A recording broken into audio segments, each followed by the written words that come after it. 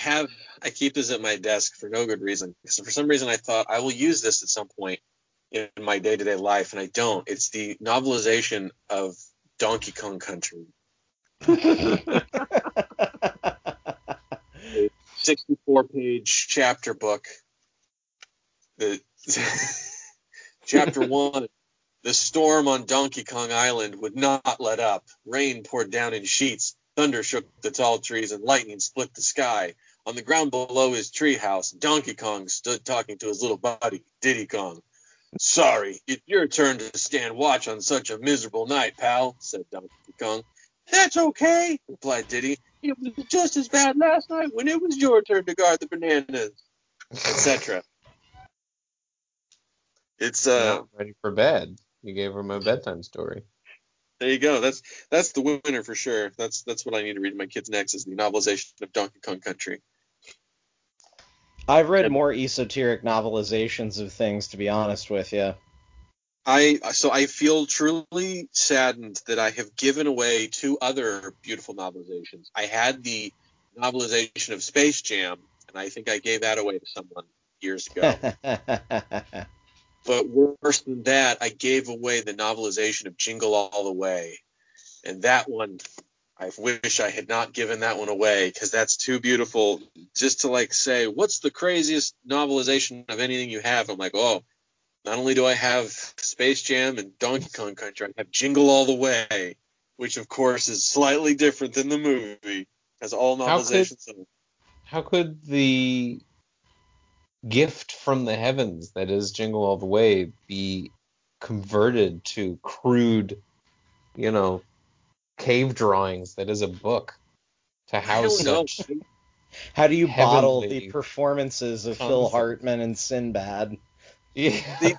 What's amazing is this is from a time when we had novelizations of movies, and people are just like, but what do you mean? You mean like the book that it was based on? I'm like, no, this was back before everything was based on a book or an existing property. When it was a movie, it was just the movie was invented, and then someone did a book version of the movie. It was the opposite, but the book was never, good. It was just cashing in on the property, and that's something we don't have anymore, because everything was blisteringly hot. Everyone was sweating in their thick winter clothes, as it was not actually winter.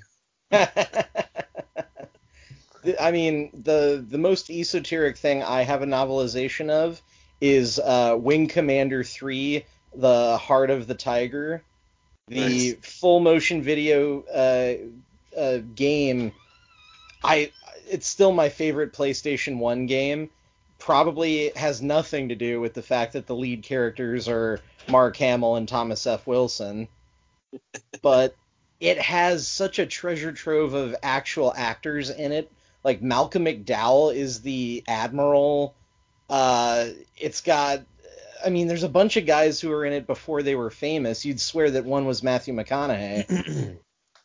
Well, Roddy McDowell's in a lot of stuff that's wonky. Malcolm McDowell, not Roddy McDowell.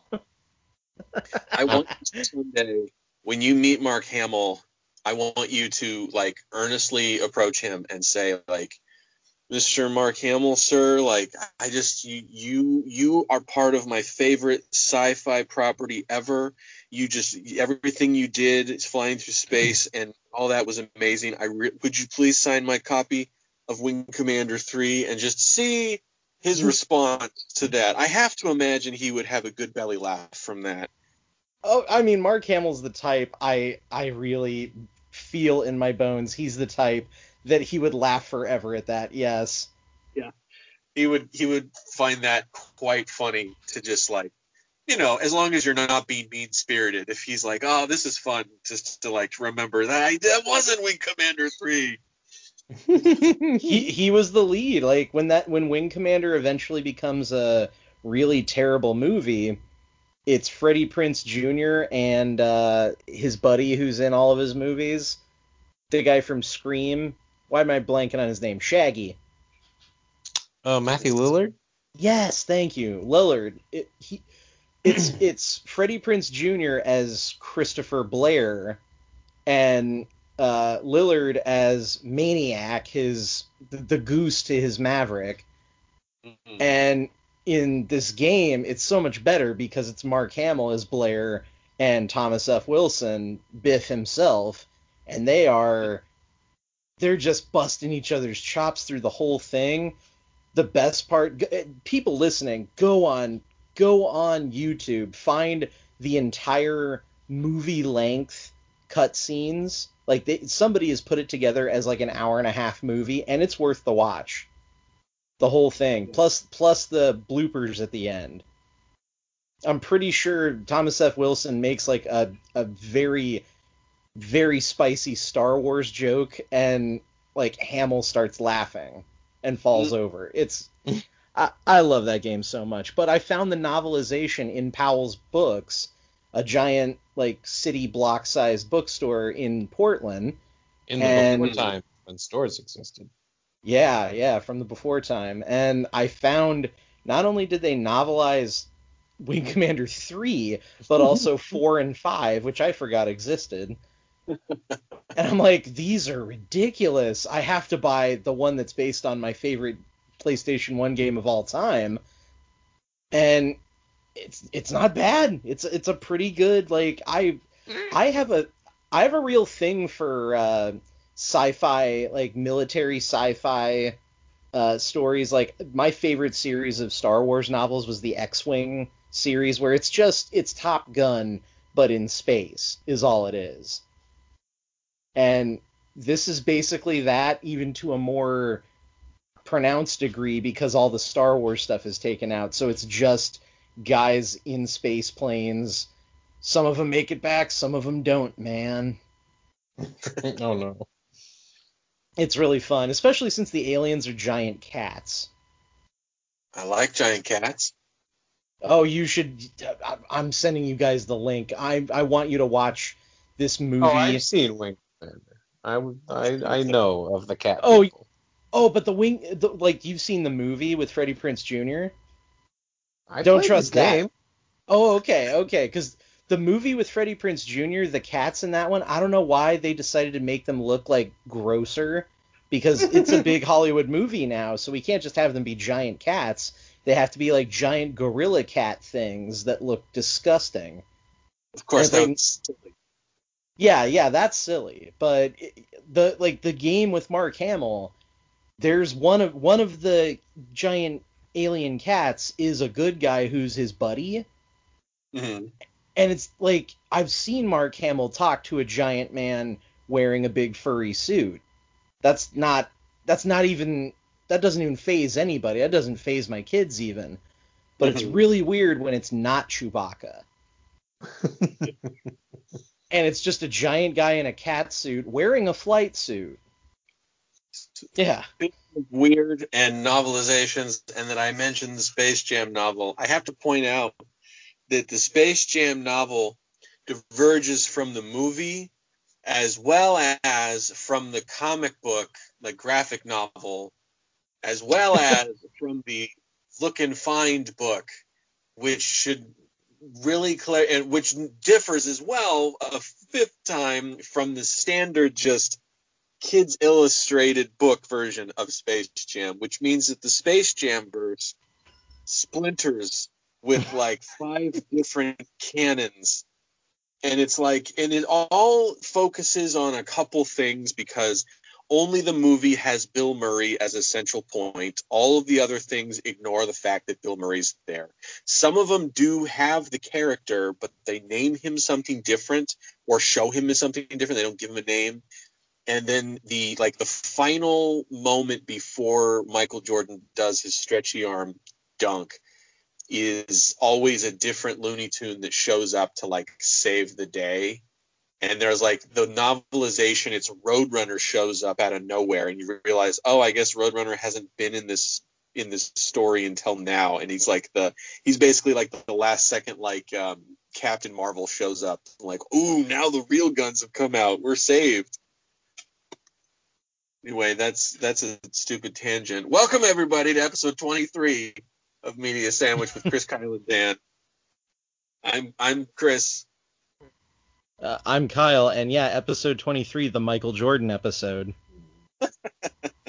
I am Dan. I'm here, and Space Jam. Yeah, we watched the movie for the first time for everyone but me in the household like 3 weeks ago. Didn't age well, but the No, it did not. Bill Murray parts aged better than I thought. Yeah, his part was funny, and Daffy was actually pretty funny. And like, kudos to my man Billy West for doing Bugs Bunny, and I think he did Daffy and Elmer Fudd as well in those.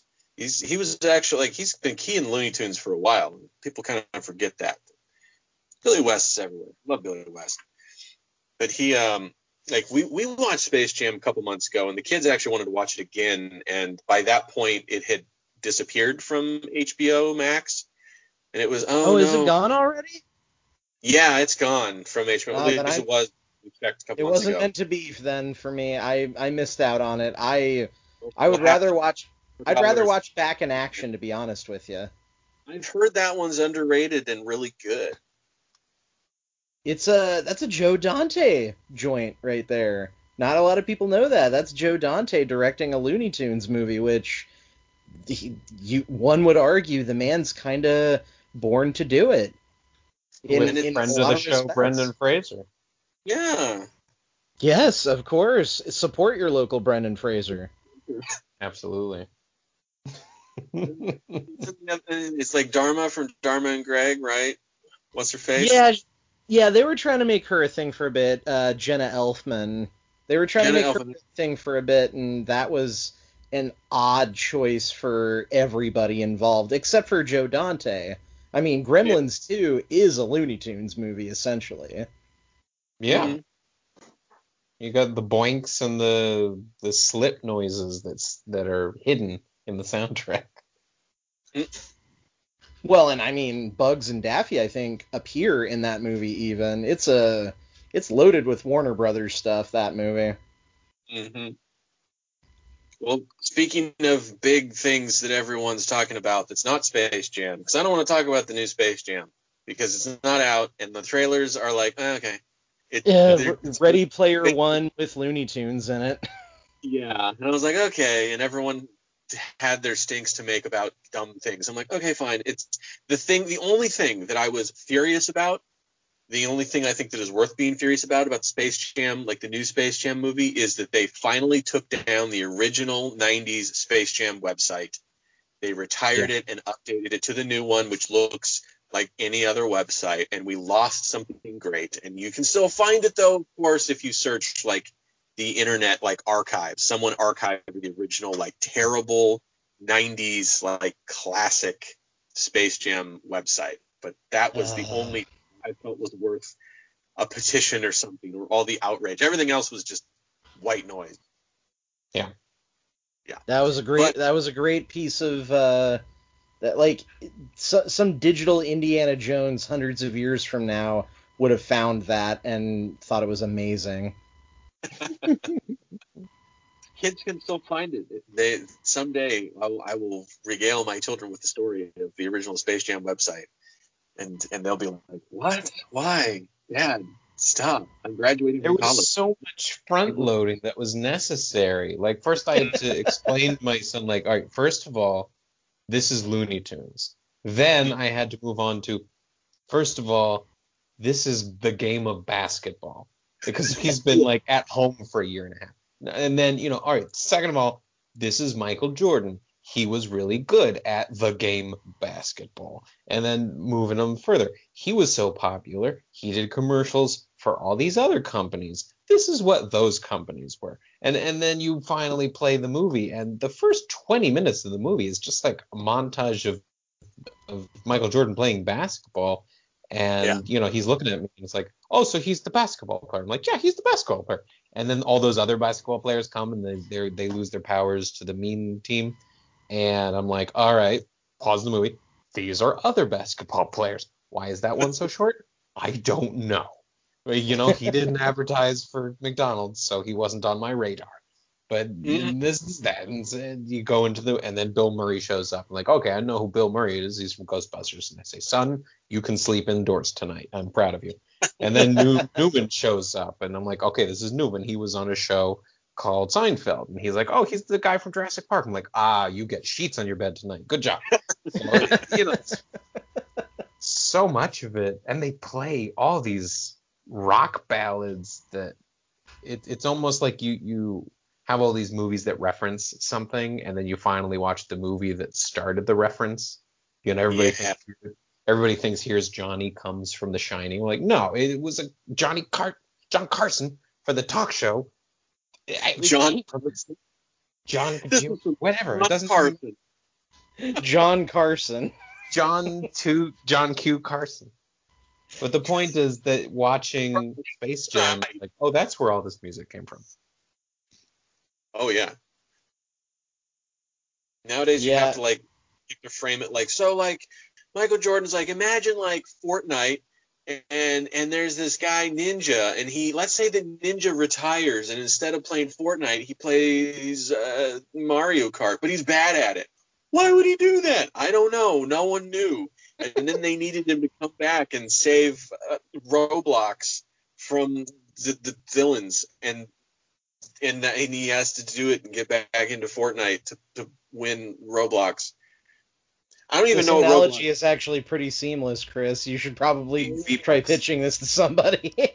Well, I know I'm very hip with the kids these days. Even though, like today, I'm in Fred Meyer getting groceries, like an adult does, and I look over and I see the gift cards for like, ooh, eShop, ooh, PlayStation, and Roblox, and I'm like, I know Roblox is one of the hugest things, and I still actually don't know what it is. I have no idea what Roblox actually is, even though it has merchandise and it's worth like billions of dollars or some stupid amount of money, and I don't actually know what it is. I just know that the slogan is like all the games. I'm like, is it like Steam, or but for like garbage looking like Minecraft ripoffs? What is this? And I'm sure there's some Roblox players who are feverishly sucking their pacifiers and typing right now comments.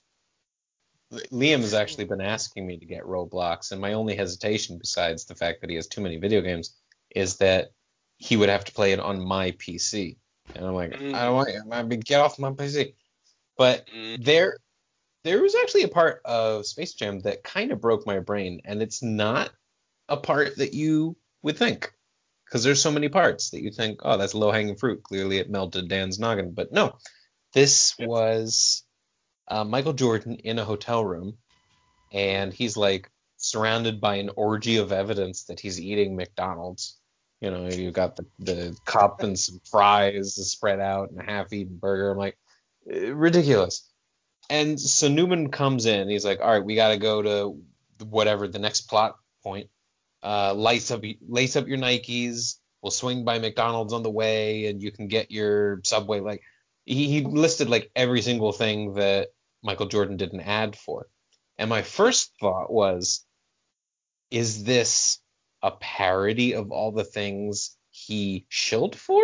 Or is this a legitimate product placement? I don't know. It can be both. Just like Wayne's World, it can be both. Well, the second thought was, Michael Jordan has a full McDonald's meal right on his lap. Why would you tell him we can swing by McDonald's on the way? And the two questions grappled with each other, and then I just passed out. That meal is probably cool at this point, and plus, like a McDonald's meal, even now, like you're only spending maybe $10-15 even on the premium stuff. That's nothing for Michael Jordan. Well, that's the thing about that movie that. Sorry, go ahead, Dan. No, it's not about the price. It's like, why would you, if I'm holding a hamburger from McDonald's, why would you say, put that down, we'll swing by and get an identical hamburger in 2 minutes? I'm like, but I already have it. Let me eat it. Then you add on to that the fact that Michael Jordan, no way in hell does he eat McDonald's or even drink Gatorade, because you don't eat that stuff and then play basketball professionally, let alone be the greatest one who ever did it. Right. You don't eat that stuff and move professionally. That's also true. But if and I had a burger in my hand, and Wayne Knight said, "All right, come on, lace up your Nikes, eat your Wheaties, and let's go to McDonald's," I would continue eating the burger while I'm excited to go to McDonald's and get more food. And I'm like, what kills boy, me about that movie is the fact that Michael Jordan lives in a house that looks basically like the house of any middle-class suburban sitcom family. Like, it looks like the house from Boy Meets World, and I'm like, that's not Michael Jordan's house. That's the East Wing of Michael Jordan's guest house. The most unbelievable aspect of the movie that includes space aliens and Looney Tunes and fourth wall breaking jokes was that Michael Jordan would never live in a house that small. I'm still stuck in that hotel room, wondering if he's legitimately trying to sell me Hanes or whether he's making fun of me. And why are we getting McDonald's if I've got McDonald's? It can be all of them at once, Stan. It's that scene from Wayne's World completely revolutionized product placement in a movie by making fun of it. Just the very idea of we're going to get all of our product placement out of the way in one 30-second scene, and the whole scene is a joke on product placement. But we're still fulfilling our contract duties of having all of these things in the shot, prominently displayed, used by our character, even maybe mentioned by name. But it's all going to be very, very funny, and it's all going to be profitable. Now, what about Sonic, the Sonic movie? Because we watched that yesterday. And first of all, the moment it ended, I just stood up and I said, "Shut up, Internet. I liked that." And no, that's a good movie. My family looked at me and they were confused because, they're not the Internet. But I pointed at them so that I had someone to point at, and now they're sad. But, they have the Olive Garden shtick. And That's hilarious. Again, I'm confused because if Olive Garden contributed money to make that movie finish, they could have laid on it a lot harder. They didn't even show any Olive Garden food. I would have enjoyed to see Sonic just constantly getting more breadsticks and more breadsticks and more breadsticks and like just burning them out, because that would be thematically coherent. But if it was it's just a funny thing because Sonic, his whole thing is he needs family, and the Olive Garden slogan is "When you're here, you're family." Again, they could have laid on it a lot harder. It's almost like they thought it was a funny gag and they put a placeholder for more jokes and they forgot to put them in. I don't know. I think that's probably quite likely. Yeah. I liked that movie a lot. I've seen it both in theaters and at home, and I've liked it both times because it's got a lot of stupidness to it that I just missed in movies for so long. Like, wow, this is not bad. This is fun. I'm laughing. I'm enjoying myself. It's dumb. Jim Carrey's being stupid, but fun Jim Carrey stupid. I like it a lot. I was in, my kid was in because it's Sonic. I was in the second they made that cake joke. Yeah, that was a good one. What's the cake joke? That's where James Marsden's applying for a job and his wife brings up a cake from under the counter, and the cake says, like, screw those idiots, you can stay here forever, or something like that. And she's like, "Oh, I'm sorry, I made 2 cakes." And she brings up the one that says congratulations. And they don't milk the joke too much. It's just like, you made 2 cakes? Yeah, I made 2 cakes. Well, okay. And then they just dive into it, and it's like, that right there won me over, and I was in for the rest of the movie. It's a cute movie. I will watch the second one that they're making. Yeah, it did a good job working in the video game callbacks, like where they saw the robots, they look like eggs, and they say, "Hey, Eggman," all right, fair enough. And how Sonic rolls into a ball and bounces on the ship at the end a bunch of times, and we're like, okay, anyone who's played a Sonic game knows that's how you defeated the bad guy. So it was delightful. Dewey Duck as Sonic was it's constantly an enjoyable voice actor. Mm-hmm. Glad that Scrooge McDuck loaned him out, and it was funny. It did not go in a direction too much. It kind of stole from Quicksilver in a scene, but when you've got a character whose whole thing is that he goes fast, what are you not gonna do that? So yeah, it was good, and I don't think Jim Carrey could have gotten away with being anything other than classic Jim Carrey. If he tried to ground the character at all, it wouldn't work. My favorite part is when he's just screams, "The time for talking has ended. The time to press buttons is now." That's perfect. And apparently he does like a dance that was not in the script. They just said like Jim Carrey's gonna do something now, and Jim Carrey just started to dance. I actually like that dance. A lot of people really hate it, but I was just like, I'm in, man. I'm in for it. I'm here. It's Jim Carrey going for it, so I'm not gonna complain. Yeah.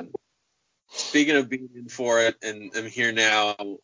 Everyone we all finished The Falcon and the Winter Soldier. Yes, definitely. Good. Here begins discussing Falcon and the Winter Soldier, and all of your spoilers are about to happen because that's what we got to talk about. Spoilers. Yeah. Dang, that was a great series. I was unexpecting that. I can speak. I did not expect to like it as much as I did because I am not usually in the mood for that sort of like global espionage, like spy thing. But especially coming off of WandaVision, I was like, oh, WandaVision really got me thinking, and it got me excited, and it had a lot of like little in jokes and references. And then I'm like, oh, Falcon and Winter Soldier, like, I don't know. But by the end of it, I was so totally on board with so much with what they did, and I'm so happy with that finale. And I haven't really heard much about what other people think about the finale, other than I feel like it was well received. It was, from what I could tell, just from the little snippet of film Twitter that I follow, is a lot of people were, when the show first started, a lot of people were like, oh, well, WandaVision was very pleasantly weird and unexpected, and, it didn't feel like a movie, it felt like a show. This, when this show first started, it felt like everybody had reservations. Like, this feels like it might be a Marvel movie that's been cut into 6 pieces, and that doesn't play very well week to week. If it was bingeable, that'd be one thing, but week to week, that doesn't work as well. Yeah. And as it went on, and it was, because it is essentially a Marvel movie production-wise that's been split into 6 pieces, it feels like a lot of the big bombastic action set pieces have been removed and replaced with conversations about about relationships and about his legacy and the legacy of Captain America, Sam's feelings about being a black man who's been handed that legacy, all of that stuff. And I'm like, oh, that's why it works. That's why the show ultimately ended up working, was instead of relying on the big action set pieces to hold it together, it's being held together by stuff like that. Mm-hmm. And the finale, the reception is, from what I've seen, has mostly been, this is nice. It's saying things, and it has points of view as far as like the villain. That's the one piece of scrutiny that it's gotten, is a lot of people are clapping back at the general consensus of, well, the problem with Marvel villains is that they're either cardboard or they're too they have too good of a point, so you can't root against them. Mm-hmm.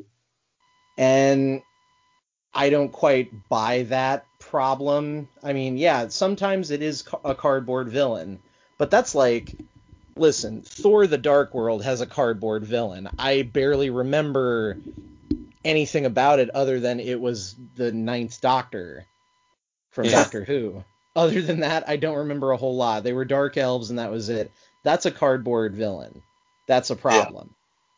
But, I mean, having a villain that's too sympathetic that you can't root against them, that's not a problem. That's what makes Killmonger so good. Mm-hmm. And I'd argue that's what made this character so good. And I really like that actress who I swear I'm the only person who's watched Solo: A Star Wars Story more than once, but she was terrific in her little role in that as well. Super fresh. Yeah. I'm just glad that Disney is like grabbing people who kind of were done dirty by Star Wars and is dropping them into other things. Like Kelly Marie Tran got the Raya and the Last Dragon, and then this actress, they're like, okay, we thought that might go somewhere for you, that character, and it turns out no. So we're gonna use you somewhere else. We'll find something for you. Yeah, all that fight training we gave you, you barely used. We'll have you do it again. I think Falcon and the Winter Soldier was surprising because when, collectively we heard that they were going to make Captain America, the idea was there was kind of a growing sentiment that, well, who cares about America? And isn't it a little embarrassing to have Captain America that's almost so far down the jingoistic, patriotic rabbit hole that nobody's going to root for him? But dang it, do we root for him? And then the idea is, well, oh, maybe that's just because Chris Evans is so great. And by the last episode, when, people say, oh, that's Black Falcon, I was like, no, man, that's Captain America. You're like, Disney, you did it again. It's not just Chris Evans. You're finding ways to make us care about Captain America. Bravo. Well, I mean, Anthony does a great job, and he looks so good in that Captain America Falcon suit, and it was just really cool to see that. And it's very comic accurate, which to me, I don't really care how accurate to a comic it is, as long as it feels right. And man, it just looks good. Like, he looks cool. I loved his attitude, and I loved that full final monologue where he's just talking at the politicians, and it felt like, is this like fan fiction for the real world of like, if only we could talk to politicians and get them to go, oh man, you're right, we need to think this through harder. It was so overly cheesy, corny, saccharine on some level, but at the same time, I really appreciated that it was really hopeful and like frank. And I just loved that Sam's character was allowed to have a dissenting opinion to other people. And he had, his whole thing was, I'm going to tell my story. And I know that there are problems here and there. And I know that there's reasons why other people would disagree, but I believe this, and I'm going to go forward with it. I don't care if they say that I can't do it. And of course, at the end, it feels like, no, they all agreed you could do that, because man, that was really cool, and I was really happy with that. And I don't know, I really liked that about him so much. He pulled it off, I think, and I hope to see. Obviously, we're going to see more. I thought that like that moment where the very end in the credits where they give the title of the series and they've changed it to Captain America and the Winter Soldier. I'm like, that's a nice little yeah. That little was chills. Great. It was good too when he was giving his speech. Oh, go ahead. I was just gonna say, I do hear that they're talking Captain America 4, actual motion picture with Sam as Captain America, and I couldn't be more excited for that, because now that him and Bucky are simpatico, and he's got the suit, and he's kind of stepped into the role properly over the course of this series, we're ready for that movie. That movie would be great, especially now in this weird limbo that we've been thrown into with the MCU. I mean, Phase 4 is kind of been up in the air since even before the pandemic started, but now it's really been since Black Widow has been pushed back for, God, has it been like 2 years now that movie's been pushed back? I hear that's coming out, this summer, this fall? I think it's May. Is it really May? Wow. I mean, I may be wrong, but I thought it was May. I know that. Yeah, they're getting a little confident with what movies they're going to release all of a sudden. The last couple of weeks, I've noticed that I'm actually seeing commercials for movies coming to theaters near me. Like, that's a thing that they can do. theaters Yeah. exist. I like when Sam was talking about, oh, you could feed 1 million people with a phone call, you could do this and this and this, and then he throws in, I know some people see me here and they hate it.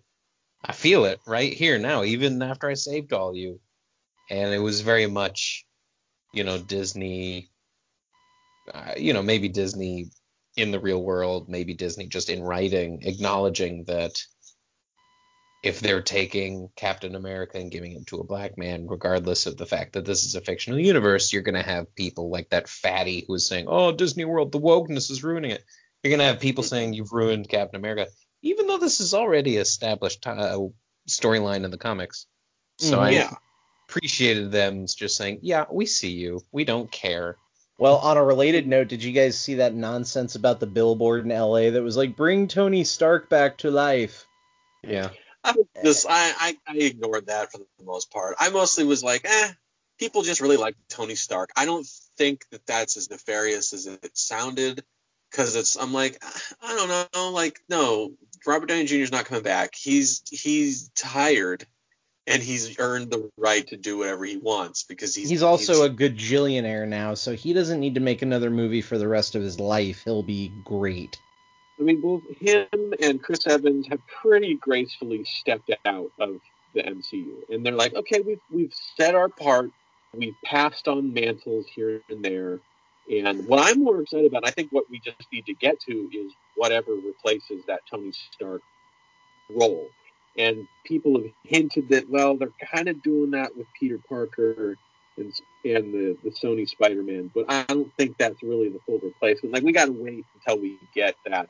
Like, what is the thing that kind of replaces that in people's mind?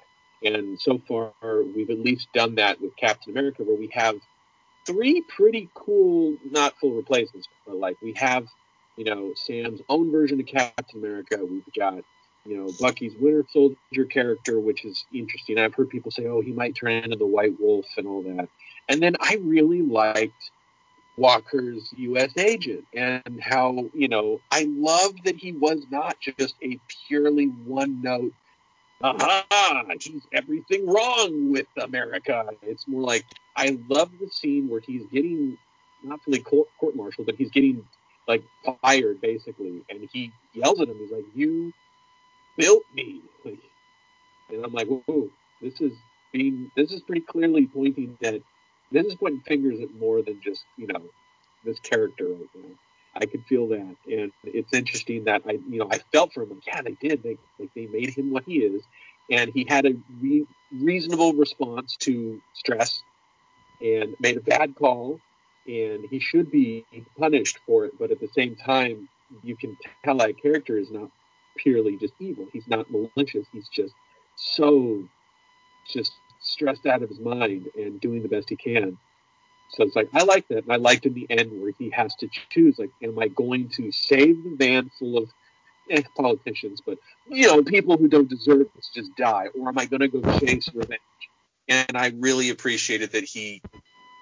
You're right. He is not a one note. I don't know if he is as good a villain or an anti-hero or whatever they want to make him as those who have come before him, but there's definitely the groundwork to do something with him. He kind of bucked expectations. You see the first episode where the shield gets put in a museum, and then all of a sudden this white guy comes out and he's like, hi, I'm Captain America. And you're like, oh, he's clearly super racist. And then he displayed absolutely no racism whatsoever. And I'm not going to pull that he has black friends, but everybody told him he's special, and he believed them. And then when he was told, no, you're not special, he pushed back. And then the Wakandan ladies beat him up, and you see him sitting on the floor saying they weren't even super soldiers. They were just people. Yeah, and he was so shattered. His illusion of mommy saying he's a special little boy was broken. And the reaction to that was understandable. I don't think that he came into the show with anything. He was just a blank slate But then we watched him become a tragic story. It's what's interesting is that the character U.S. Agent, people had assumed before the series started, a lot of people just assumed that U.S. Agent was always in the comics racist, sexist, homophobic, bigoted. Like they thought he was a bigot, and it's like actually no, he's not any of those things. Like even in the comics, he was never this truly like disgusting guy. It wasn't like he was part of the KKK. He was just way more jingoistic American than Captain America was. And when Cap showed back up, like U.S. Agent had no gray area to him. It was America first, and that was that. And that was the problem, is that that was his issue. And then Captain's like, I'm not going to stand for this at all. Because obviously, having been frozen for so long and fighting literal space aliens, I can see there's a bigger world than America, and this is not okay with me. And that's when Cap walked away for a while. And who did he become? I can't remember. Nomad, I think is what the man. Yeah, it was Nomad. Yeah, and it was. I think a lot of it was that U.S. Agent was like specifically against like communism, and Captain America at that point was like, okay, dude, like that's a battle that is pretty played out, and there's more nuance than you're letting on there. And so they did a lot. I think mostly it was that, if I remember the story, like the behind the scenes stuff, it was Jack Kirby had brought Captain back and hated that some people had done work with Captain America while like in between. And so that's when they're like, let's say that everything that had happened in the comics before we decided to retcon Cap being in a coma and like frozen in ice for so long, that was actually a different Captain America who has been brainwashed and who to think he was really Steve Rogers, but he wasn't. And that's a different guy, and we don't like him anymore. Boo! Comics, man. Yeah, well, that was a bizarre era of comics. I mean, man, in a world where in the comics our favorite heroes are just fighting commies, it's just like aim higher for God's sake. We've got space aliens. We've got literal gods. Fight them. Don't fight communists. That's dumb. Yeah. I did find it interesting how the central conflict from the villains in this and like the government was, it's really thinking through the universe they've built. Like, yeah, if everyone blipped out, like half of the population is gone, and then 5 years later returns, the infrastructure for the world is just borked. And like all the bureaucracy is slowed down to a crawl because suddenly, what would it be? Like 3.5 billion people were dead legally, and now 3.5 billion people have to be reinserted into the world. Where do they go? Not just in their file, but like, where do they live? Is it fair to now kick them out of, this new person that they moved into a house that was empty because the person was gone and for 5 years, and then blip, they're back. What do? Do they get their old house back or what? Like, it's way more complicated than that. If only there was some sort of real world location where we could ask these questions, but we can't. Thankfully, nothing like that exists in the real world anywhere. But we have a legitimate, question here to focus on in the Marvel universe, and I like that they're keeping that consistency of like, yeah, you have logic here instead of just like, and then it's the year 2021 and Marvel is still here and superheroes, but also Dancing with the Stars or something. Like, I like that they're keeping an in-world consistency and not kind of like what you would see with like, what was the movie?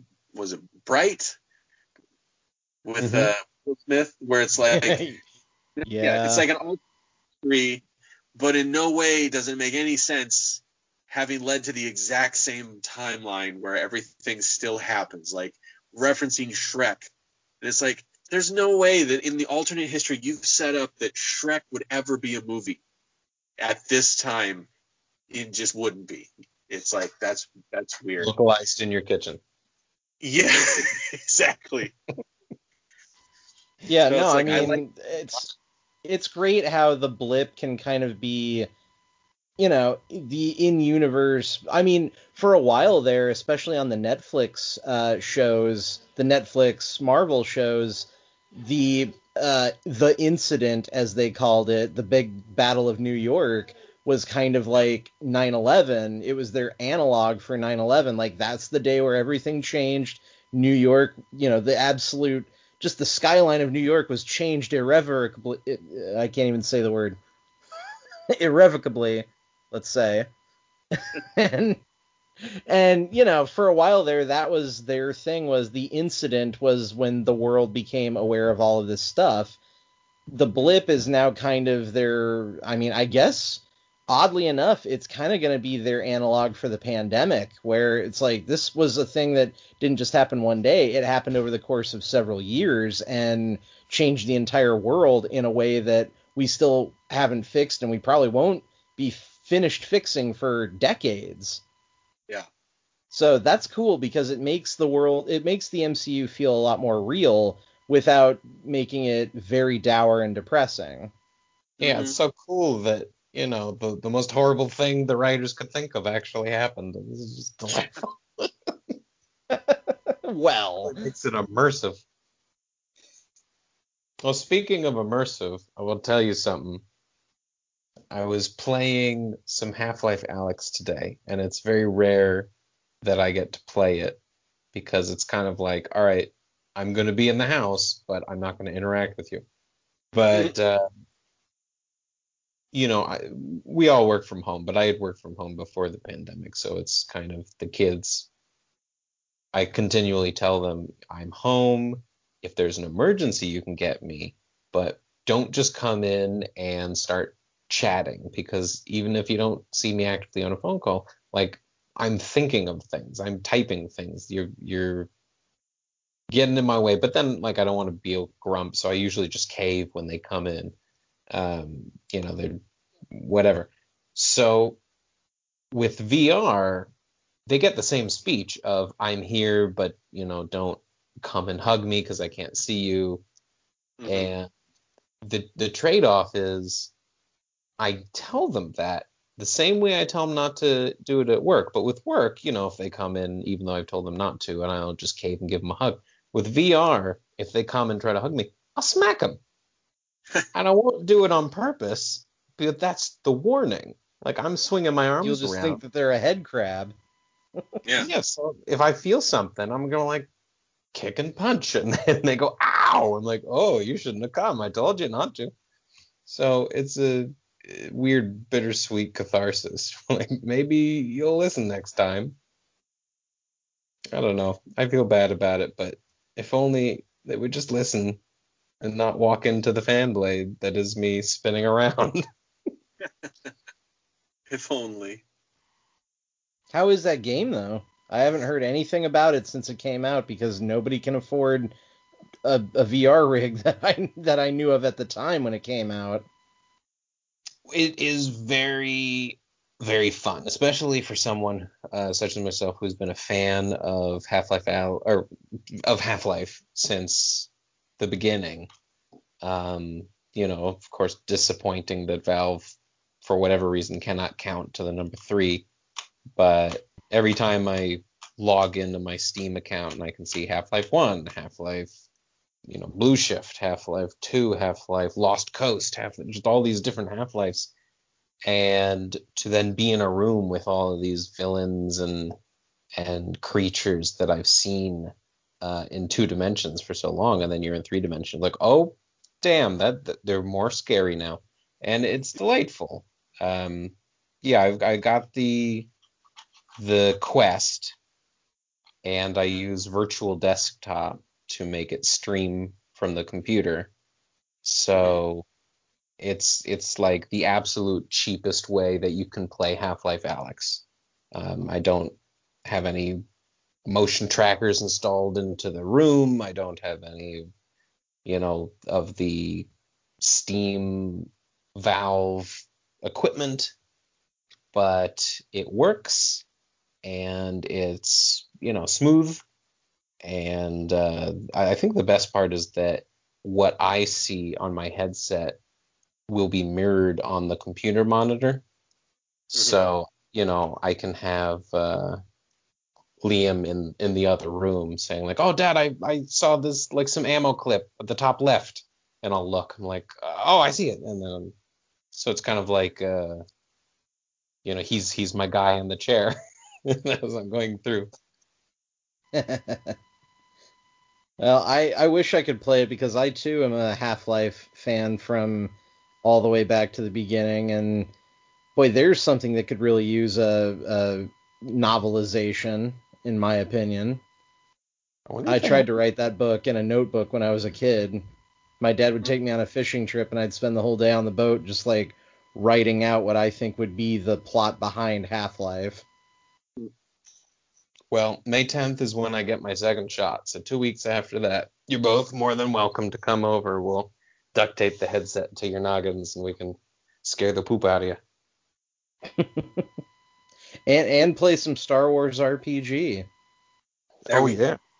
Which I'm developing very slowly because it's hard to think about that stuff when little people are running around screaming. Why do they always... Because they're wicked. Oh, okay. Speaking of, we just finished episode 8 for Star Wars, and our last one, episode 9, will be this Thursday, because Thursdays become our night to watch movies together, just me and the kids, and they are excited every time to watch Star Wars, and they have so many questions constantly. Most of the time, every single scene. Are those the bad guys? Are those the good guys? Are these good guys? Is that a bad guy? Who's the bad guy? Is that the bad guy? Are those good guys? Are these the good guys? I'm like, yes, stop it. Just stop it. It's like they have a visual language here. They make it really easy to know which is which. It's complicated. Is there ever a situation where it's like, yeah, that is a bad guy, but we're not supposed to know it yet, so you have to pretend? I mean, not even Lando. Not even Lando. I mean, there's the what's his face from episode 8? The guy who's the Benicio del Toro? Or not? Yeah, Benicio del Toro.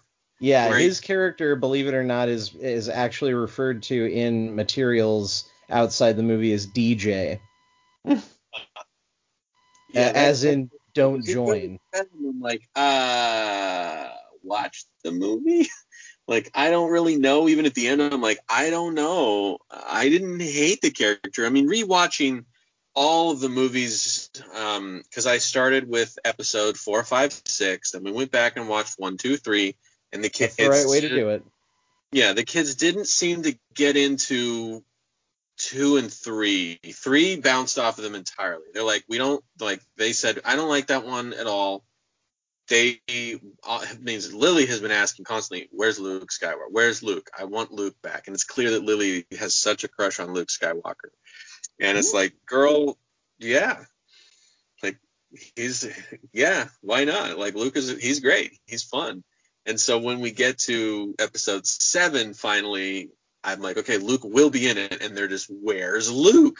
And that's the whole question. I'm like, well, yes, that's literally the question they're asking. If you're paying attention, they're all asking the same question that you've been asking me for 4 movies now. And we will find out at the end of this movie, but don't get your hopes up. And then so episode 8, they seem to enjoy well enough. It's like Charlie keeps reiterating that his favorite so far has been episode 6, which is still also my favorite. And I know that's a hard contender. Like, there's a big debate between 5 and 6. Is it Empire or is it Jedi? Well, I really like Return of the Jedi because it ends on a hopeful note. And Empire is still really good. Like, don't get me wrong. It's really good. But I enjoyed Return of the Jedi a little bit more.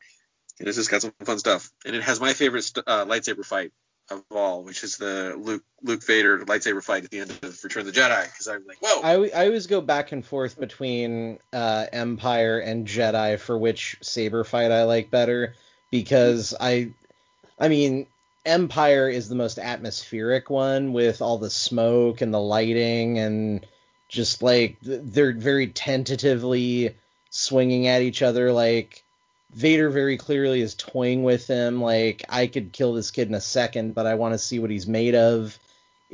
I love that fight, and it's also the first time that they have ever met face to face, so it's a very climactic moment. But man, that fight in Jedi is really good because of all the baggage attached to every part of it. Especially if you've sat through 1, 2, and 3. That's a really weird moment because there's Palpatine sitting there watching the whole thing. It's like, oh man, he must be feeling great because he engineered all of this. And what's Vader thinking about Padme and all that stuff? So it works no matter which order you watch them in. Yeah. I'm curious. Did your kids get the idea that 1, 2, and 3 takes place before 4, 5, and 6, and then 7 and 8 are taking place long after? Like, are the time jumps messing with them? They have figured that, and they've understood that enough because, and I definitely had to explain that to them when we jumped back to 1, because he was confused. Well, I thought Vader's dead. I'm like, okay, this is Anakin who will become Darth Vader. This is the story before. This is the story telling how he became Darth Vader. And so then the question from 1, 2, and 3 was, is this the one where he gets burned? I'm like, just wait. And he's the whole time, Charlie's asking, why would he jump into a volcano? I'm like, well, he doesn't jump into a volcano. Why would he want to? Like, he doesn't want to. You have to watch what's going on, and you have to understand why is everything happening this way. And I like rewatching it all. Like, there's not really a lightsaber fight to speak of in 4 because it's pretty standard. It's like, okay, here's an old man and a robot are fighting, and it's the first. Okay, that's fine. There's some good. It means a lot more when you know. I mean, it has a good meaning to it. Empire and Jedi, the best part about those is that the fights are sloppy, and especially in Jedi, it's a little sloppy, but in like the correct way of like emotion. You can see that like every so often Luke is flailing this lightsaber a little carelessly, and they're fighting, slashing stuff kind of in amateurish ways, but it's because there's a lot of emotion built up, and they're not trying to be perfect. And that's why that last point where he's just wailing on Vader, just wham, wham, wham, wham, and slaps the lightsaber out of the way and slices his hand off, and it's like that's a real great climax to that fight because it feels like there's emotion. Like, this feels fair. Like, he's not just fighting to win; he's just getting his anger out and getting this emotion out. And when it's done, he's like, whew. You lost, and he throws the sabers like, you can't, I'm not gonna do it now, I'm done with this.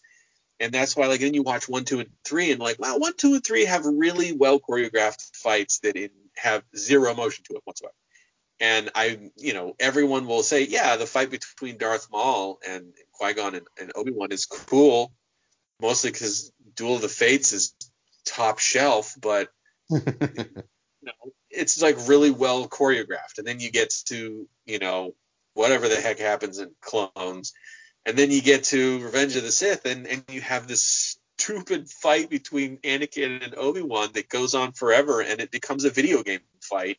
And, they're slapping each other around, and they're leaping on, lava droids or something. Like, this is like the bad kind of dumb, where there's no stakes at all. And even the finale of I have the higher ground, and you're like, well, 2 episodes ago you were literally at the lowest ground you could have been, and you've managed to figure out how to beat this dude by, was it that Darth Maul was frozen and stunned? Because there's no way that someone could have made that move.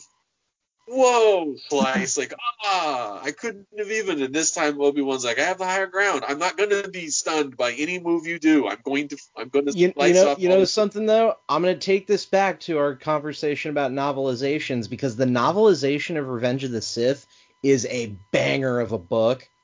It is one of those rare novelizations where you read it and you're like, oh man, this is better than the movie it's based on, because it's diving into everybody's thoughts and emotions.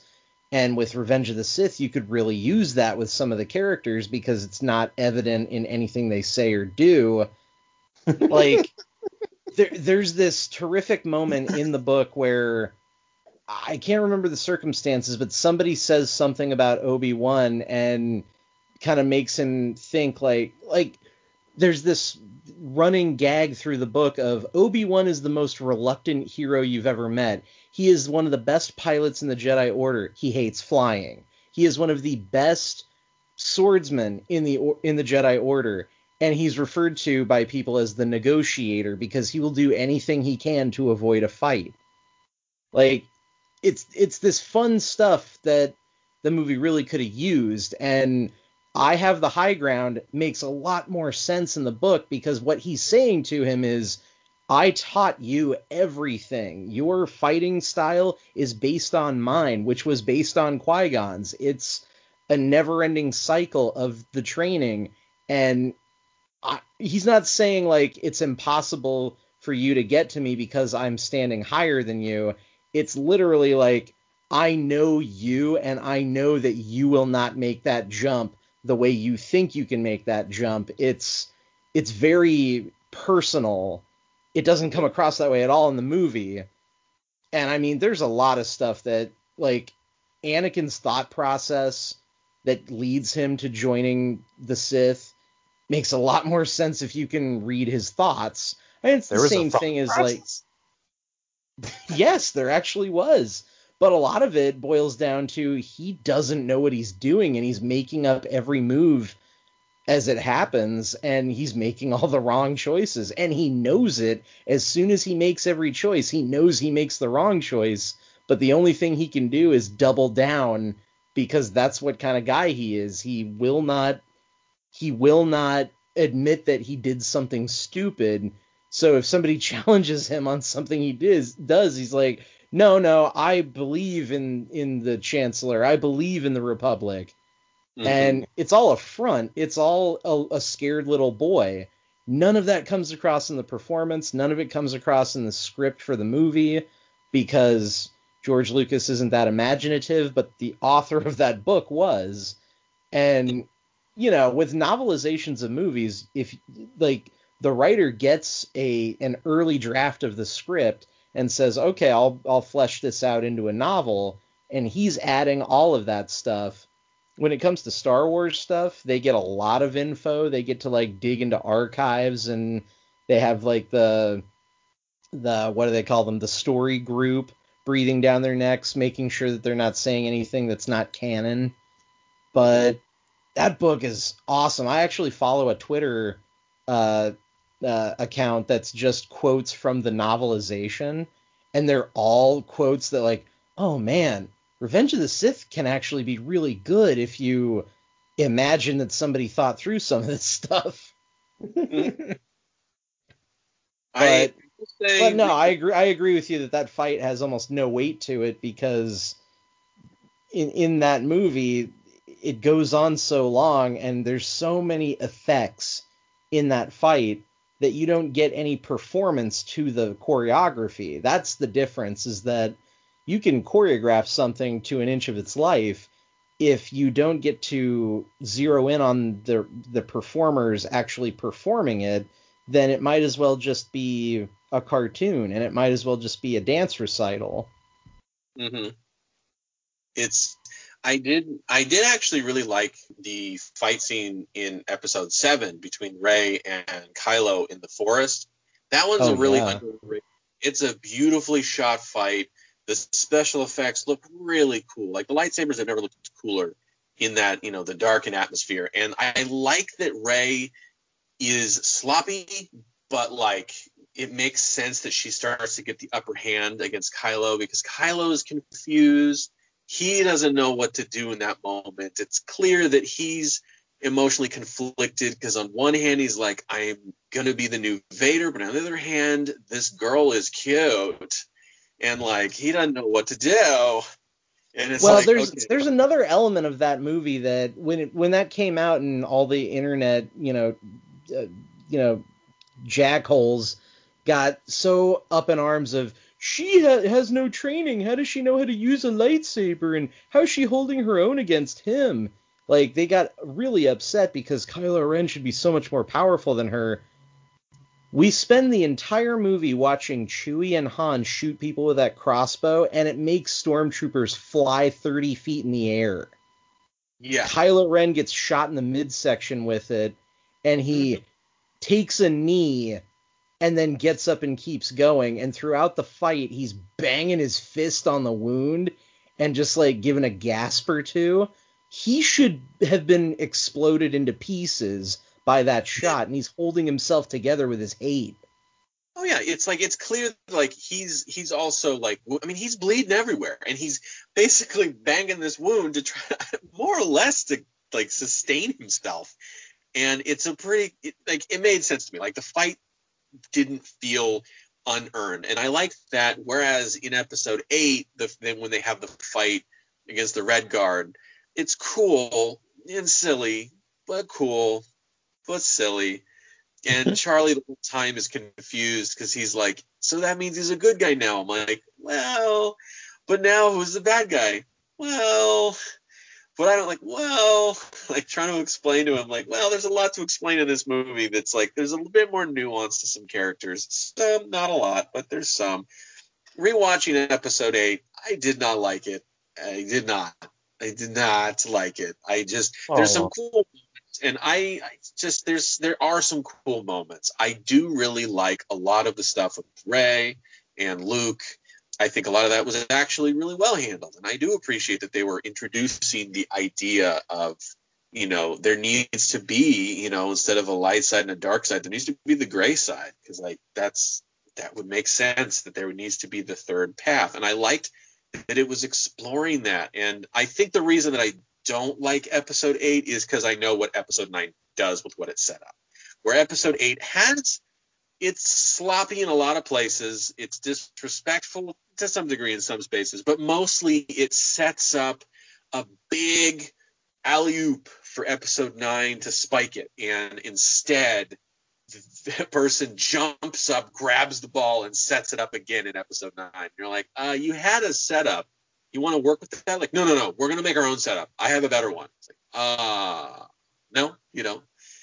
No, I think that's what bugged me with 8, is that knowing now what happens, then the good parts of 8 just don't feel as good, especially because, and like Charlie points this out, so when they're on like the junk speeders or whatever on the salt planet, they're making a desperate like suicide run against the cannon, like the battering ram cannon, and Finn is blasting through it, and he's doing his hoorah Star Wars moment of I'm gonna be a resistance hero. I'm gonna do it. I'm gonna sacrifice myself, smashing into this, hey boys, I'm back. Like, I'm gonna do it. I've seen Independence Day, and like then Rose comes out of nowhere and smashes him, and it's like, no, we can't just keep trading our lives for this. Like, we have to defend the ones we love. And I'm like, I understand that, and that's not a bad moment in of itself. That's ruined completely by episode 9, because it turns out that was all kind of pointless. But Charlie stood up and he's like, what are you doing? He was right there. He almost did the thing. Are you stupid? And I just thought it was the funniest, most earnest 6-year-old response of he does it, because I don't think he quite understood that Finn was about to die doing that. And I think Charlie accepted, like, well, of course he might die, but he's doing the thing to save the day. He had to do the thing, and he almost did the thing, and why did she stop him? And of course then he was doubly frustrated that then she kissed him. And I was like, because he's a 6-year-old who's like, gross, kissing's not cool, that's gross. And it's funny, and then I explained to him, like, no, like, she's making a point, because if he'd smashed on it, he would have died, and but she's like, he would have destroyed the cannon. I'm like, but what else was there? What do you mean? Like, was it just the cannon? No, they had all those other big robots and things. I'm like, yeah, so, like, would the cannon being gone have saved him? And he's like, oh, I guess not. I'm like, yeah. So, like, that was great. And then he's discussing how he was super excited after Luke does his thing, and he's like confused and had to, trying to explain to him, because he's like, wait, Luke wasn't really there? I'm like, no. It's like, so when Kylo like slashed him, he didn't really die? Like, no, Luke didn't really die in that fight. Oh, good. And then he immediately died after that, because he used up all of his energy. And he's like, but why? And I'm like, and it was one of those where I'm like, wait a minute, wouldn't it have been better if Luke just went and died in person? Like, because it's the same thing. Yeah, but then he wouldn't have been teaching Kylo a lesson, you know? Exactly. And it's funny because Charlie's like, he's telling Shrey, he's like, then there was a moment where Kylo, he like with a bad guy with the red saber, with a red lightsaber, he runs up to Luke and he stabs him, and the lightsaber goes through him. And I'm like, but like different from a normal lightsaber going through someone, because they would do that both ways. And he's like, yeah, but it doesn't like kill him and he really liked that sequence, and he thought it was really cool when, all of the giant, the walkers and stuff were firing, fire on that man, and blah, blah, blah, blah, blah, blah, and Charlie's like, oh no, and he's like, wait a minute, they can't defeat him. He's defeated the Rancor. I'm like, I like the threshold. Like, you can't beat this dude. He beat a Rancor, man, without even using a lifesaver. Charlie gets to sleep indoors tonight. Exactly. Yeah, very much so. and I mean, though my favorite moment from the entire episode 8, again, remember, Lily has a super crush on Luke Skywalker, and it's clear. She goes around the house and she says, I'm Luke Skywalker, King of the Jedi. And that's her thing. And so she's watching this, and Rey is saying to Luke, like, you have to come back and help us. You have to. And he's like, no one can say anything to change my mind. And Lily just says, I could change his mind. You are 3 and you know what's up. Man, I love that she's it's so hilarious. Yeah, she's like, nope, Luke Skywalker is the king of the Jedi. And Charlie asked me, he's like, is Luke do they have a king of the Jedi? I'm like, no, they don't. And they both are like, well, I would still say Luke's the king of the Jedi. He's so cool. Like, that's fine. If only, like, episode 9 was just called The King of the Jedi. I suspect that they might actually have a pretty good time with episode 9, though. I mean, because they won't be thinking about it the way adults think about it. Like, oh, the previous movie set up all this stuff, and this movie's just kind of not doing that. Mm-hmm. Instead, it'll just be focused on, like, the cool visuals, and admittedly episode 9 has some fun stuff in it. I rewatched a while back, and I did it mostly so I could watch the big feature-length documentary that they attached to it, which that was a really weird documentary because it completely, like, cuts out anything leading up to the movie. Like, they talk about everything from the original trilogy. They talk about the prequel trilogy. They talk about episode 7. They just weirdly don't mention episode 8 at all. And you're like, oh, this is really giving fuel to that fire that this movie is a huge rebuttal to that last one. Whatever. But I recently rewatched it, and I'm like, there's a lot of cool stuff, like, visually speaking. There's a lot of fun, like, set pieces. It's a fun movie, the same way Return of the Jedi is a fun movie. I feel like maybe 20, 30 years down the line that Rise of Skywalker will have a better reputation than it does now, and it'll probably be remembered the same way Return of the Jedi is, where it's like, oh yeah, that's that last one of that trilogy that's kind of goofy and doesn't really fit as well as the other two do, but it's got its moments. It's got its fun stuff to it. Yeah. I'm sure that they'll love the Reborn Emperor as a solid bad guy that they haven't had in a couple movies. Maybe. It's kind of confusing because, I mean, they're not really down with any of the villains. Like, they have not been attached to any villains other than Darth Vader. Because it's like, well, yeah, it's Darth Vader. And they haven't really attached to Kylo as I thought they would. I thought they would both find him either cooler or cute or both. And because I'm like, he's cool and cute, guys. Like, come on. Are you watching the same Adam Driver that I am? Get on this. Insert John Oliver joke. Exactly. Convince me to leave my planet, you tall horse beast. Step on my neck, you solid pillar of a man. But So like they haven't been like interested in the villain since Darth Vader. They've been somewhat interested in the heroes. Like they seem to enjoy Poe and Finn and Rey well enough. The funny thing is that Charlie keeps forgetting what Poe's name is. So at one point he's like, "Is that?" I think he called him like Poo Poo at some point. I'm like, no, his name's Poe. And I'm like, oh yeah, Popo. I'm like, no, not Popo, just Poe. His name's Poe. He's like, oh right, okay, poor Poe. Because he's fun like that.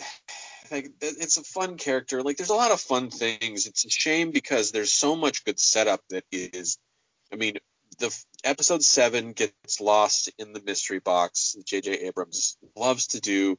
Episode 8 completely refutes that a mystery box was needed, and I did really appreciate when like Kylo says to Rey, "Your parents are nobodies. They're nobodies. They're just the couple. They sold you for drinking money. Your parents are nobodies, and you came from nothing. It doesn't matter who you are." And I'm like, that's a really good subversion that like crushes the mystery box eloquently, and it makes it more clear like that any like heroes can come from anywhere, and that seemed to be the bigger point they were trying to make with that, is that hero can come from anywhere. Stop playing the you have to come from something important to be important. You can be anybody and still be worth it. And then episode 9 like undoes that. Yeah, and it was a bummer that episode 9 is like, nah, all the things we said, what if we just didn't agree with that anymore? It's like, and what if instead of acknowledging that everyone was terrible to Kelly Marie Tran, what if we agreed with all the awful people? Like, no, don't do that. No. Yeah, that really sucked. She went back to her home planet. Yeah, it was like, come on, guys. Like, at the very least, she went through so much. Like, give her some meat to work with in episode 9. Let her prove that she is worth it, because she is. Like, character was fine in 8. It's just that there was, it was clear like this is a setup for what can 9 do with this person, and they decided, we don't care. It's like, that's so disgraceful to see them do that. Like, especially on the rewatch. It's like, she's great in this role, and she's got good nuance, and it made sense. Even the moment that people get mad at, that even Charlie yells, I'm like, I pointed out to him later, I'm like, remember her sister died in a moment to sacrifice herself to you actually made me think of it just now, and I haven't really thought about it. Her stopping him from killing himself, like you just framed it as he's going to be a hero. He's going to be a resistance hero by doing this suicidal thing. And earlier in the movie, Poe says there were heroes on that mission, and Leia says, yeah, dead heroes, which we don't need. We need to survive. It could have been a clearer tie-in to that point, but neither one of those characters was there for that conversation, so I don't know. But her sister dies heroically, and she knows why and how her sister died, and so she didn't have control then, but she has control over this person she cares about now, and she stopped him from making a heroic last stand that would have been meaningless. Like, there's a time to do this and a time not to, and that would have, it made sense to me. And it's a shame that then they were just like, you're right, let's not make her do anything in episode 9. She's a nobody. She's useless. Like, so shameful. That was a big oops. Well, that was a good scene, but the problem is that there was that whole, like, the 90% of what her character does. The actress was fine. She did a very good job separating that from the character. The character has the side mission that goes nowhere and does nothing. And if you incorporate, she, ran into Mop Boy, and then Mop Boy has a little bit of force power, and it's just showing that, the slaves on this planet are treated unfairly, whatnot. I don't know. But it seemed like there was a Star Wars movie that took a moment away from the plot to try to sell you a Hostess fruit pie. Like, it was we're having a Star Wars movie. By the way, people are profiteering on this. Rich people are gross, aren't they? Let's like tear their system down. All right, back to the Star Wars movie.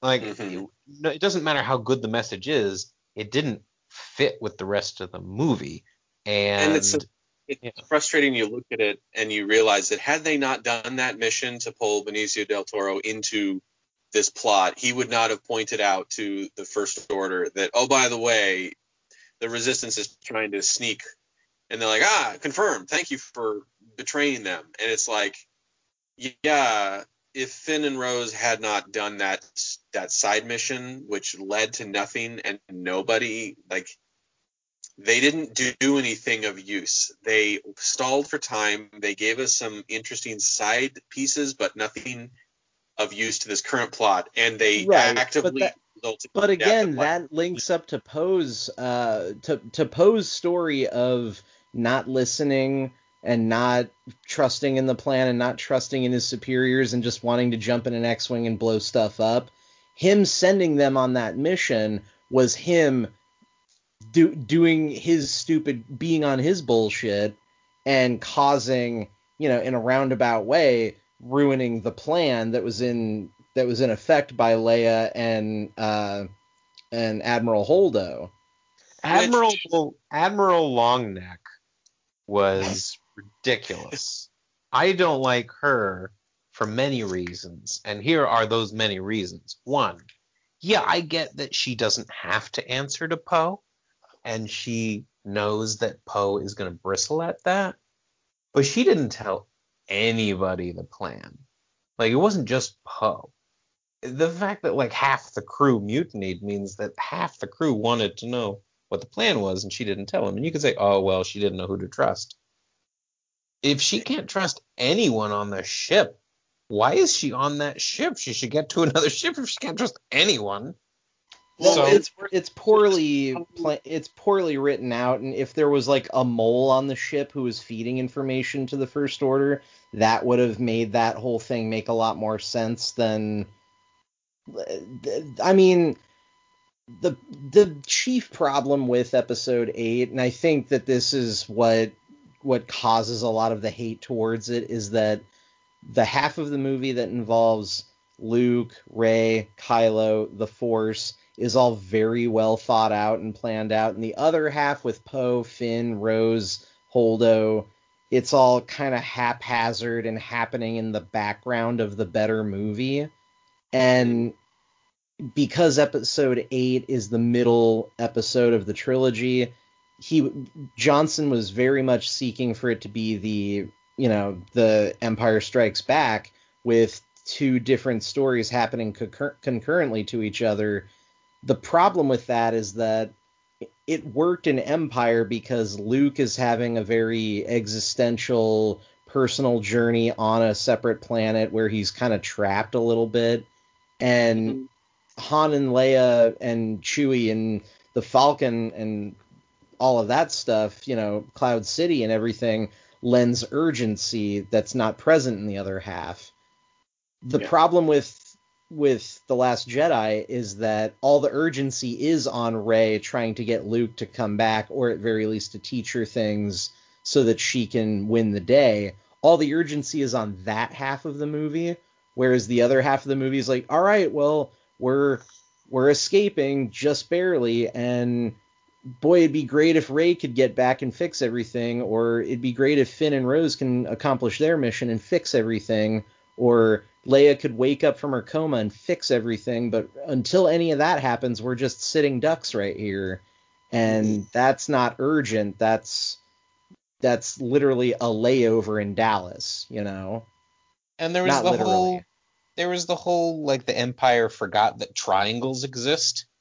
Like, oh, we can't, like our engines can't catch up with them, and if we go into hyperdrive, we'll fly right past them. It's like, well, can we fly right past them and then turn around and catch them in the front? No, triangles don't exist. Shut up. And then Holdo does that amazing, like, I'm going to crash the ship and into them through hyperdrive, and then they call it the Holdo maneuver. Like, they should have given that to Leia. Well, had they known that Carrie Fisher was going to die, I'm sure that they would have made that Leia's last moment, and it would have been amazing, and everybody online would have loved it. Even if they didn't, they should have done it, because I can't imagine anything they had planned in the poop that is episode 9. You know, like, what does she do? She jingles some keys psychically in front of Kylo to distract him for a moment. Like, hey, Kylo, it's your mom. What? What was that? And that's all she does, and then she dies. There's like the hold on maneuver is really cool looking, and it's also really stupid because it breaks down a lot of logic where you look, you're like, that visually was the highlight of the movie easily. But now you're like, but logically, does that mean, like, why don't they have all of these basically like hyperdrive missiles? Because that looks like the most devastating maneuver you could have done. Why don't they make missiles out of like little ships to just fire up hyperspeed missiles, essentially? Like, why can't they do that? Why don't they have kamikaze ships built just for that? Like, does it have to have a person in it? No, you can have a droid in that, or you can have it computer, controlled. Just like you can autopilot that in like hyperspeed, hyperdrive someone into, like, so all of that's like, I don't know. And they say, oh, it was 1 in a million. Like, why was that 1 in a million? You can't just say, oh, we can never do that again. It was too cool to never do it again. Like, but the logic of that is too, like, Holdo is not known to be like a special magical super pilot. It's not like we can say, oh, the only way she could have done this is, great shot, kid. It was 1 in a million. Like, well, yeah, because Luke can make that shot because he has to, because he's the hero and he has to do the thing. Like, I could understand if Poe did that because they've set up to Poe, and they've shown Poe being really darn good, doing like almost impossible stuff with a ship. But Holdo is just, listen to my orders, do as I say. And it's like, but you haven't given him an order other than stop asking what the plan is. He's a ranking officer. Tell him the plan. And even after he finds out what the plan is, he's like, that's a great plan. If only I had known, I could have stopped a lot of problems from happening. Oh no, I've ruined this because no one told me the plan. It wasn't even a complicated plan. It should have just been, all right, everyone, just so you know, we're stalling for time. When we get close to this planet, we're all going to just sneak off to the planet. And that's going to be that. And instead, it's, I'm not going to tell anybody anything. And we're going to result in a lot more of us being dead because I couldn't tell you this simple plan. Anyway. I wanted to do a little game with you guys very quickly. Okay. This is the easiest part is you guys just have to choose. Here, I'm bringing it up right now. So essentially, I have a couple of plots that I want to read out to you, very very short plot synopses, and I want you to choose what piece of media it is. Okay. So is it a video game? Is it a movie? Is it a comic book? Is it, whatever, what have you, a TV show, a book, whatever. Mm-hmm. Okay. So the first one is, after years in prison, a boxer comes out of retirement to challenge the heavyweight champion who nearly killed the protagonist's little brother in the ring. That would be a movie. I say video game. Oh, and I forgot to say bonus points if you can tell me which piece of media it is, like the title. Mike Tyson's Punch. That's Fight Night. That's what, Fight Night Round 5, whatever that was. Fight Night Club. It is actually Fight Night Champion. So you said movie, and then you remembered what it was. Yeah, I remembered. I know that one. That game that I didn't play, because I played Fight Night Round 3 and then hated 4 because it wasn't 3, and then said no to 5, which was Champion.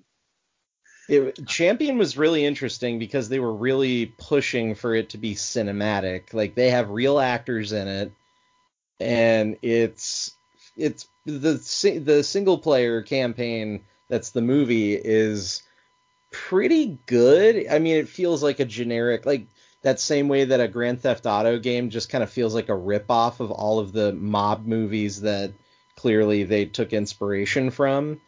Mm-hmm. It felt that way, where it's like, this is a boxing movie that I could see being an actual movie, but it would be bad because it's just ripping off Rocky and Southpaw and Raging Bull and all of those. So, but I thought that was funny because that could easily be anything. Yeah. Next one.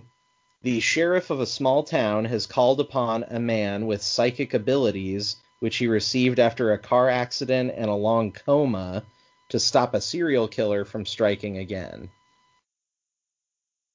Is that Dead Zone? That is the Dead Zone. So the funny thing about that one is that's a TV show, that's a book, and it's a movie. All right. So I would have get 5 points. yes. Where the points don't matter. All right. Okay. A mysterious man appears to downtrodden people with an untraceable gun to enact justice or revenge in this gritty anthology. That is Bullets from. It's a graphic novel series. It is, yes. I quite enjoyed 100 Bullets. I figured that would make a terrific TV show on Amazon. AMC or something. I haven't read it, but I've heard it's good. It's pretty good. It gets really weird the longer it goes on, because then you start getting the overarching plot of the guy who does it. When it's just an anthology, though, it's really fun. And this one I think is probably going to be pretty easy. I mean, they've all been a lot easier than I figured they would be. But after being betrayed and killed, a vampire warrior is resurrected to reap the world of immortal souls and kill his former lord. Oh. I don't know. Castlevania? No, you're close. Well, I mean, you're close in terms of what it is. It's a video game. It is a video game, yeah. Castlevania. So it's a video game about vampires, but it's not Castlevania. Right. Conquers Bad Fur Day. I thought about reading out the plot to that one, but I know that Chris has played it, so. Oh yeah, that one's pretty good. The main character, after a drunken hangover, can't remember how to get home and must help various people get money. He needs to get money from various people so he can find his way home, whilst an evil overlord wants to kill him and use him to level out a table. Yeah, so if you just don't mention the fact that he's a squirrel, then that's pretty hard to catch. Yeah. Unless you played it. Yeah. The vampire video game. Yeah, he's the perfect type to fix his table.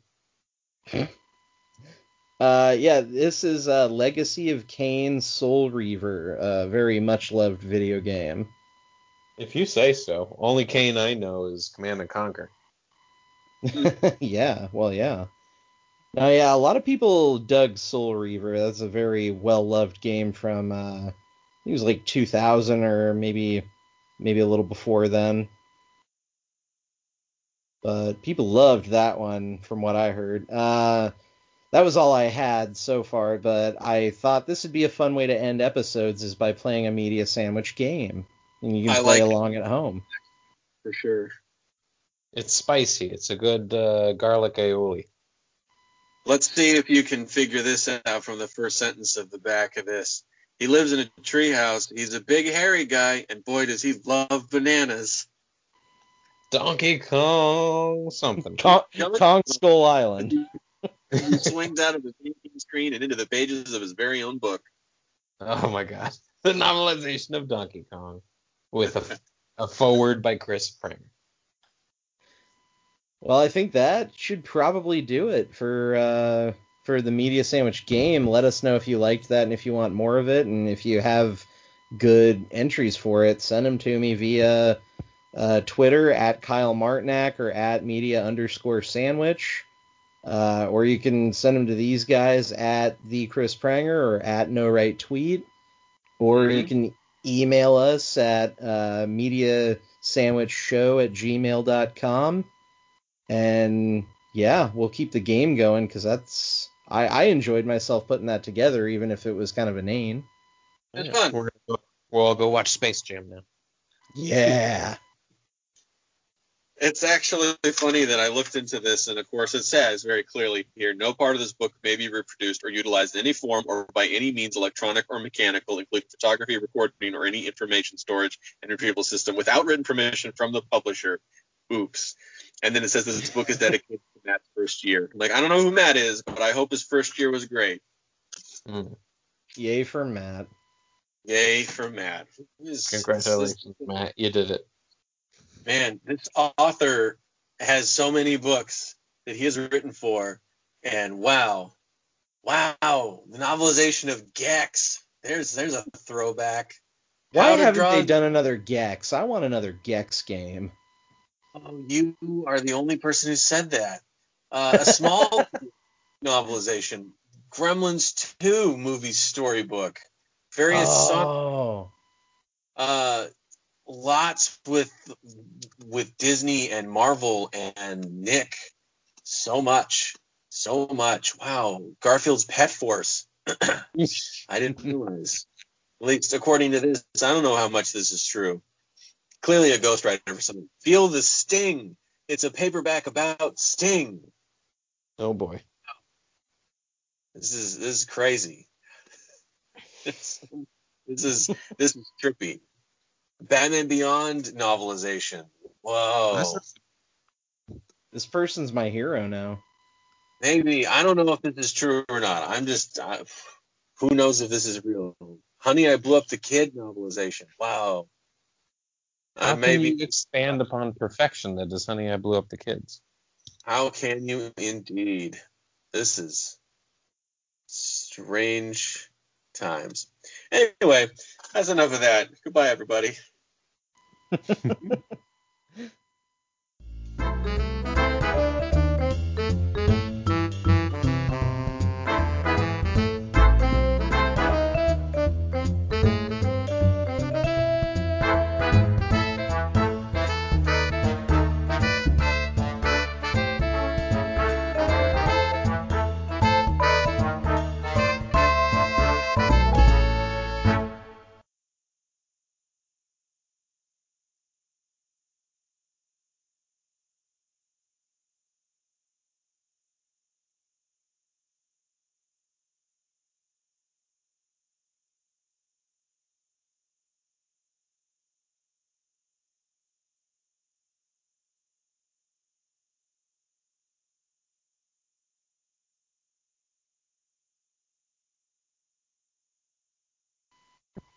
It's just, there's no way that he did these. There's no way. No way. Is this the same person who wrote the junior novelization of Batman Forever that you gave me as a gift? Oh, man. I forgot I had that, too. What a time. What a time. What a time to be alive. What a time to be alive. There we go. Okay, well. I think that's enough for me. I gotta go eat cereal and watch anime now. The traditional Chris Pranger post-recording mantra, I have to go eat something and watch anime. Well, it's always a pleasure talking with you fellas. Of course. You too, Clint Eastwood. You're welcome.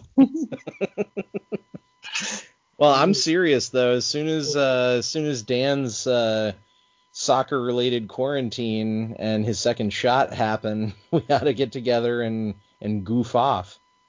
Mm-hmm. It would be delightful. We can have a barbecue, and we can eat and spit in each other's mouths, and we won't get sick.